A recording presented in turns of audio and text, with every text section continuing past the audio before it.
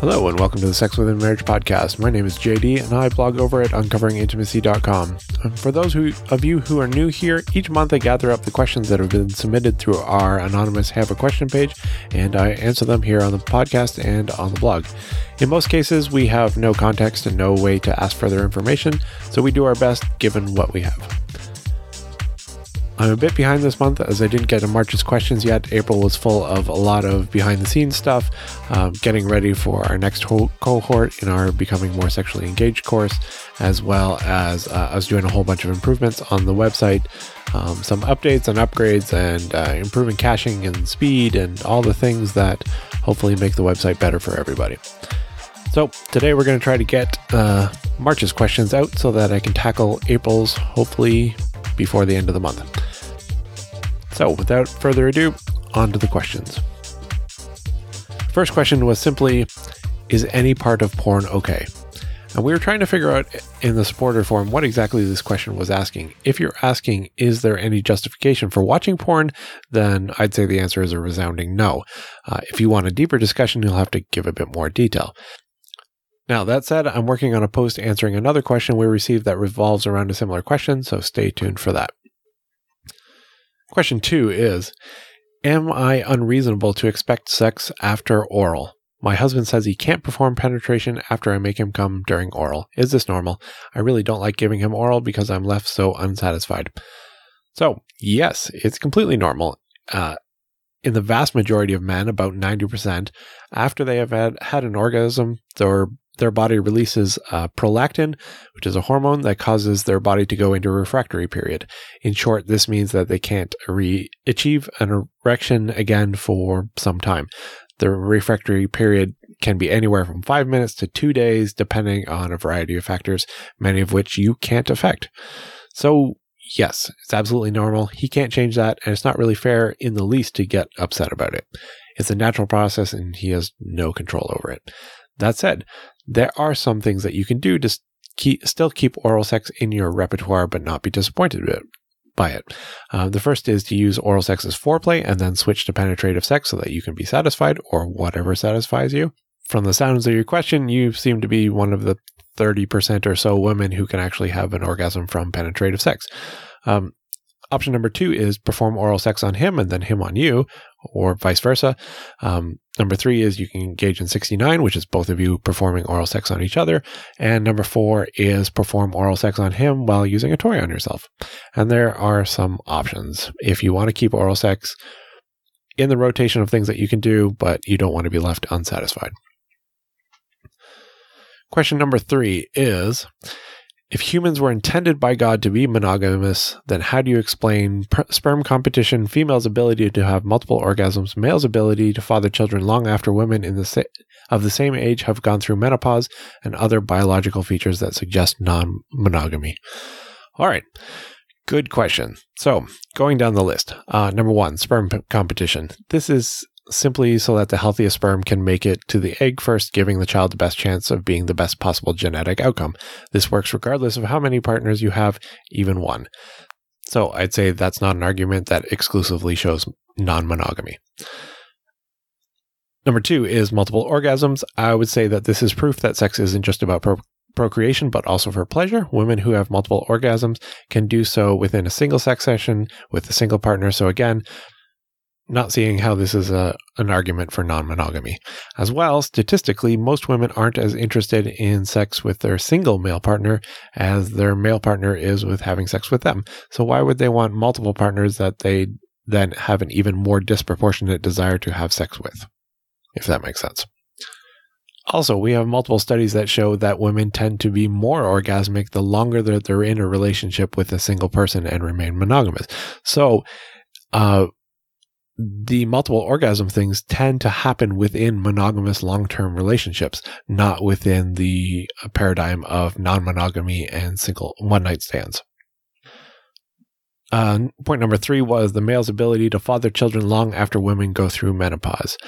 Well, women bear the physical burden of childbearing, so as they get older, it gets more and more dangerous. Therefore, it makes more sense to stop them from being able to have children as it gets more dangerous for them than it does to stop men from being able to get a woman pregnant. regardless of his age. Because let's say the positions were reversed. Let's say an older woman who is past the safe age of childbearing, her husband dies and she decides to marry a younger man who won't go into an infertile phase for a number of years. She gets pregnant and now her life is in danger. And so is the child's. It doesn't make sense, but the current biological mechanism protects her.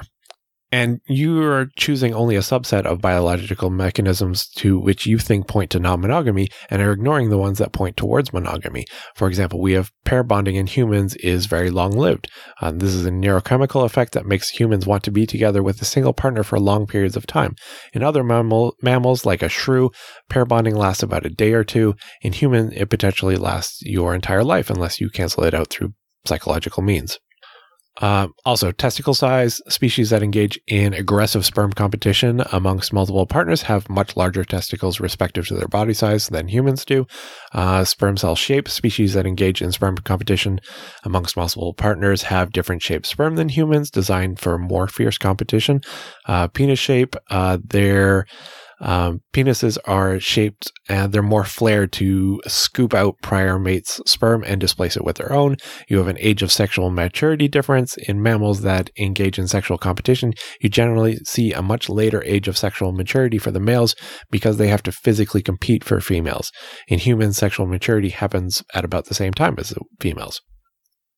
And lastly, a difference in size between males and females. For humans, men are generally larger, we have more mass, more muscle, we're taller than women by about 20%, not by the massive margin that we see in mammals that engage in non-monogamy.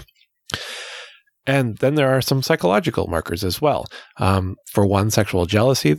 This seems to be a near universal human trait, regardless of culture. We seem to have been created to be jealous of other potential mates interacting with our chosen mate.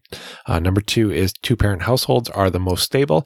We know beyond a shadow of a doubt one of the best indicators that we have are whether or not an individual will be a happy, productive member of society and successful is whether or not they have a mother and a father in the house raising them. Time and time again, society keeps challenging this belief and it keeps losing. The vast majority of human relationships are also monogamous. You'll see a lot of stats telling you that the majority of societies were polygamous, but that only means that the society allowed it. The actual experience of most individuals in those societies was still monogamy. So, no, I think there's far more evidence to suggest that we should be monogamous and that we were designed to be monogamous than there is to suggest otherwise. I think our society is trying to push a narrative, really any narrative, that directly opposes the idea of God as creator. And so they will try to find anything that they can to rebel against his law, which ultimately is there for our protection. And I think we're seeing the outcome of that rebellion. We're experiencing a collapse of a free and safe society. All right, on to question 4. Is it okay to teach your kids how to masturbate safely? We struggled with this question as well in the forum. Some of our members believe, like me, that solo masturbation is not good and said basically that there's no safe way to masturbate. And so therefore you can't teach your kids how to masturbate safely. Instead, we feel that you should be teaching them to save themselves from marriage. Others who don't have an issue with solo masturbation didn't understand why you'd need to teach it because it seems to come pretty naturally. So as a group, we're kind of split on our reasoning, the why, but we couldn't come up with a reason why you'd need to teach them at all. All right, last one, question number 5. This person writes, 7 years into marriage, my wife does not enjoy sex. She makes herself available for sexual things 3 to 4 times a week, which is great. However, she is not open to exploring sexual things with me, such as masturbation, anal, etc.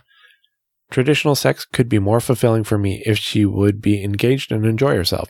However, intimacy feels far away when she tells me things like, sex is only an obligation for me, or I am miserable during sexual things with you. In all this, she's quick to talk about how she would enjoy being promiscuous if she didn't need to deal with the consequences afterwards. So to me, it sounds like she wants sex, but just not sex with me. Could you please help me by giving me some perspective or direction on my situation? So, It sounds like you two need to sit down and have a conversation about your marriage. Clearly, something's going on here. If she likes the idea of having sex, but is miserable having sex with her husband, then there's a severe disconnect there.